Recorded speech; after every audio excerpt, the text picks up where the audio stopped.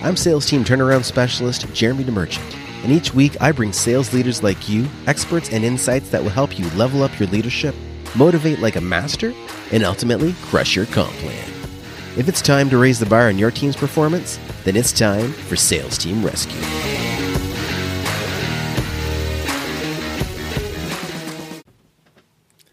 Welcome to Sales Team Rescue. This is episode number 98. I'm your host, Jeremy DeMerchant, and today I want to talk to you about creating product training content. Now, I bring this up because in the last couple of weeks, there's been a few clients who have said, okay, we've got new clients onboarding. How can we most effectively create product training content? And the temptation is just to take everything you have about content and maybe, you take your landing pages that you might have, stick it in a document. Take any frequently asked questions you have, stick it in a document. And these can be very helpful. But there's a better way than just sticking it together. When you've got a new sales rep coming on board, they need to consume so much about the company. And the last thing they need to worry about is every single nitty-gritty detail of your program or product. Now, eventually they have to know it, but they don't need to start there. So the process that I encourage is, first of all, help them understand the why behind why the company exists. What is your mission? What is your focus? What is your goal? We've talked in previous episodes about quote-unquote drinking the Kool-Aid. And you need to have a sales rep that will do this so that they can truly believe in that mission or that vision that you have. You need to have someone that's on this journey with you, because you'll hear all the time. And, just kind of check yourself, because maybe you're someone like this. I can sell anything that I believe in. Okay, this is a line that I hear time and time again from people who are sales professionals or even people that are newer in sales. But they know that if they believe in something, they can talk about it and have some excitement towards it. And this is pretty common. And people tend to shy away from sales because they think they're going to be asked to promote something they don't believe in. Well, when you have a sales rep coming on board in your company, you need to have them believe in that product. Your primary focus needs to be, how can we help this person see the impact that we can make? Or hopefully that we are making, but if, maybe you're a newer company, so it's an impact that you want to make, but you haven't quite made it yet. Map out how you can show them that first. Don't worry about the logic behind all the ins and outs and the intricacies of your program yet, or your offer, okay? Focus on having them believe. Because if they can buy into that belief, if they can jump onto a conversation and be fueled by that Kool-Aid that they drank, then coming from that sincere place of wanting to help somebody can get them through almost any initial sales call. Many, many times when I take on a new client, I don't have the time to learn all the ins and outs of a product that I might be selling or that the team might be selling. And that's okay. As long as I understand the why behind the company, the why behind the movement, if there's, a movement behind the company, then I can speak to solving the problem. So, for example, I have a client that works with business owners to help them organize and systemize and document their content. And this helps people scale, right? It helps everybody know exactly what step by step process to go through to create a repeatable result.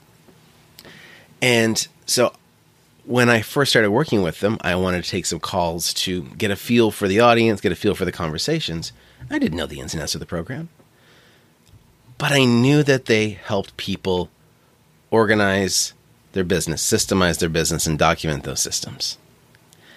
And so that allowed me to jump on a call and focus on that. Can this person that I'm speaking to use that? Yes. What do I know about the impact that creates? Well, I know that if somebody has their systems documented and clearly mapped out, then that means they can outsource a lot of or delegate a lot of those key pieces in their business, which gives them more freedom. And especially if it's a business owner, gives them time to work on the business instead of in the business. Can I speak to that from an emotional perspective? I absolutely can, because I get it. I'm a business owner, right? And so once I'm there, I can have the sales conversation. Now, I might not close the sale on that call if I don't know all the details. But there's nothing wrong with saying, you know what, Mr. Smith, I'm super excited to be able to help you do this. I know you've got a couple more questions. Let's jump on a call tomorrow afternoon at 2, and we'll finalize everything and get things going for you. Or, you know, Mr. Smith, that's a really great question. I need to confirm the answer to that, but let's get a call on the calendar for tomorrow at 2, and we'll get all your questions answered from there. Nothing wrong with that. If you can equip somebody with a base foundation about what the solution, not even what the solution is, but what the solved problem looks like. If you can help your new sales rep get clear on that, the conversations become much easier. You can throw them into the mix when they don't have all the information, and they will not only survive, but they'll thrive. And we've talked in previous episodes about the chart or the graph of the evolution, I guess you could say, of a sales professional. You know, and somebody gets started and they have no idea what they're doing, so they ask a lot of questions. And they start making some sales because the only thing they know how to do is learn more about the customer's problem, then go see if they can solve it. And then there's a point, and if you picture this visual graph that was at the bottom, as you go up to the top, and their knowledge gets so much bigger, or there's so much more information. They've had client stories, they've had testimonials, they understand the ins and outs, but they tend to talk too much. And so instead of listening, they spend their time trying to let the audience know how much they know. And then their sales are going to start to drop off. And then the sales professional kind of finds the happy medium. And although they have the knowledge, they don't dish it out unless it's to answer a specific question. And they still go back to spending their time asking questions. Okay? So that's kind of the evolution. But that first stage that you have, you don't want to take it for granted. When somebody doesn't know all the information, as long as they're a sincere person and they understand the why behind the company, they can do a phenomenal job because they're coming from a place of sincerity. And that's what sells. They're not trying to push somebody in. They might not even know the prices. So if you can give somebody that core why and what that outcome is, and give them some links to sales pages with some notes, they'll survive. The other part that I want to mention, though, is the order in which you create trainings or provide trainings around your different products or services. And the process that I want you to think about is what's the most foundational piece? Again, with this company that I'm talking about with the documenting systems, they had two main tracks. They had a track where they helped business owners document the systems, which was the primary one. And one of their programs is foundational, it's digital, and it's got everything mapped out clearly because there's lots of digital modules that you can go through. They're already built into the sales page, so you could effectively go through and read every single piece that's there. If you understood those pieces, and I think in their system there's 17 steps, if you understood every single one of those pieces, then the different levels of support they offer to achieve that same solution is essentially just different ways to package it. Like, there's the done on your own version, right? Which essentially is a digital course. There is one where you can have somebody on your team be trained to do it. And there's one where you can have somebody externally come in and do it for you. But those are essentially just different ways and nuances in how it's packaged and offered. The core foundation of what you're doing, you need to just understand that foundation. So when I created the program or the training content, I went through and created it from the base level of, here is this entry-level program, here are the details, here's the components. Now, here are the different ways that it is packaged, and these are the type of people that it is typically best suited for at these different levels. So we focus on that first. Now there's a second side of their business that they have. And this side of the business is training consultants to do this work with other companies. And side note, amazing program. If you want to shoot me a message, ask me who they are. I mean, by all means, phenomenal program, phenomenal products, phenomenal everything. But this other part of it is training consultants, so it isn't quite the same outcome as the first 3 programs. So we started with the first 3. And then once the sales rep understands those core pieces, then we can go to the consulting side and say, hey, this program is for someone that wants to build out their consulting business, that wants to increase their sales and be able to get more, add more value to their existing clients. And we use these consultants in each of those first 3 programs that you learned about. So this is where somebody gets certified to implement these processes in someone else's business. So they're the ones that go in for the outsourced version. They're the ones that help do some coaching in the scenario where you've got someone on your team being trained. They're the ones that pop in and support when you're doing the kind of done on your own version. There's a little bit with one of these consultants. Okay. So that logical process is really, really vital. The temptation is to go through and say, you know what? Let's start at the bottom and go to the top as far as price goes. And if that was the case, you'd end up going, well, here's the basic level program. And by the way, here's if you wanted to, somebody internally to be trained. By the way, here's the one where if you wanted to be certified yourself and help other people. Oh, and then here's the done for you version. And, that's the price tiering. But that doesn't help the core understanding of the sales rep. Don't map out your sales training for products specifically based on lowest to highest or highest to lowest price. Focus on how many core problems are being solved and break them up that way. And then once you have that identified, then think about if there's one program that really sets the foundation where everything else is just the same kind of idea, but packaged differently or presented differently or at a higher level or lower level. And just start with that foundation. Because if you can do that, you're just going to make the learning curve that much shorter for your sales rep. Then not only can they go in with that clear push and purpose of what the company is about, but they can say, okay, this is the situation you're in. Great. We have a program, and instantly you know how to solve the problem of which program is for me based on understanding where these components fit. So I hope that makes sense. There was one more piece I wanted to mention. And it's when you approach it this way, you're also able to walk people through different experiences. So the buying process for somebody that might want a done-for-you program versus somebody trained inside the company versus jumping in and doing a course themselves, it's not necessarily what they feel like doing or what they would like. It comes down to where they're at in their business. If someone's going to do a done-for-you, I like to say they've probably got more money than time, but they know how important it is that this gets handled. Someone that wants to go through the course themselves might have more time than money and still really needs to know what's going on. And someone in the middle that has somebody internally that could do it, but they still want to keep their finger on the pulse, they'll be a fit for having somebody internally trained. And so they're kind of in the middle. So understanding those pieces are going to help that core content land even more effectively. So I hope that makes sense.